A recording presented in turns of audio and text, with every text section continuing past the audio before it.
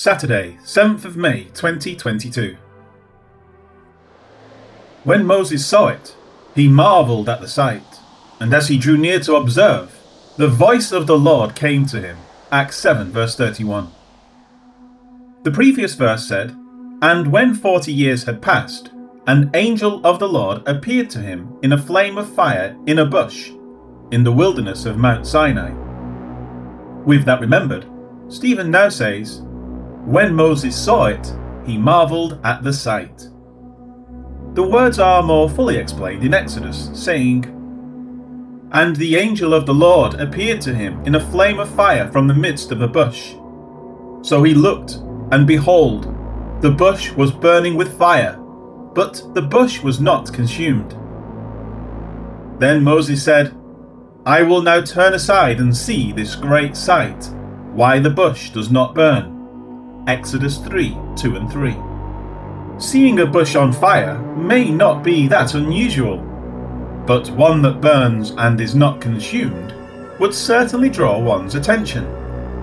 The mountain is Sinai, where the law was given. Paul says that, "By the law is the knowledge of sin," Romans 3:20. Thus we have a picture developed of the work of Christ.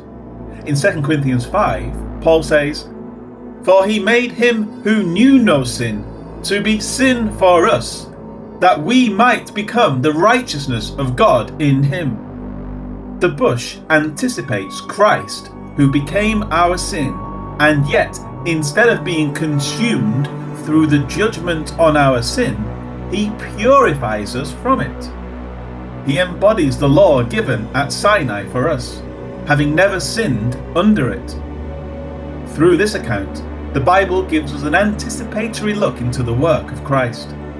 As for Moses, Stephen continues with, "And as he drew near to observe, the voice of the Lord came to him." That is recorded in Exodus 3 as well.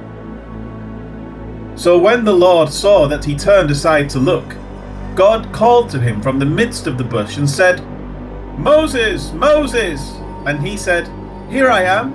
Exodus 3 verse 4.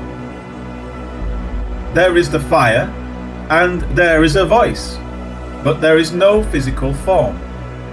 Moses responds to the voice, acknowledging his presence. It's a beautiful picture being developed. Moses means he who draws out. He is being called to draw out the word of the Lord to present it to the people. But first, he must draw the people out of the bondage of Egypt.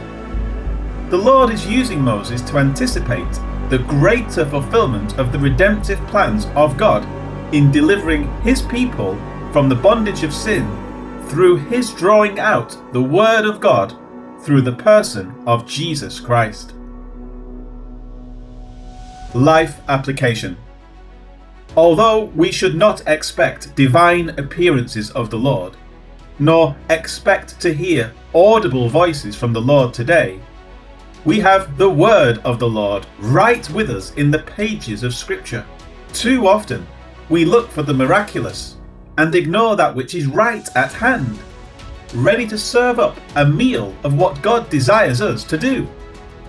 Let us not have this attitude, but instead hold fast to the word, reading it all the days of our lives.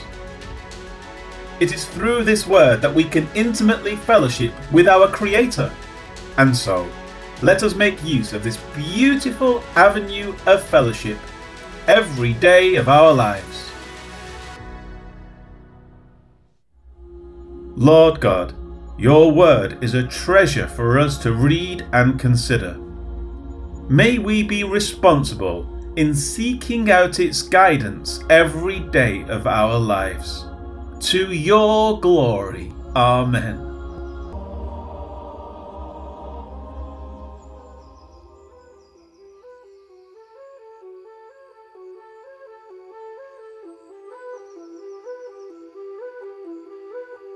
When Moses saw this, he was amazed. He went near to look closer at it. Moses heard the Lord's voice. Acts 7:31.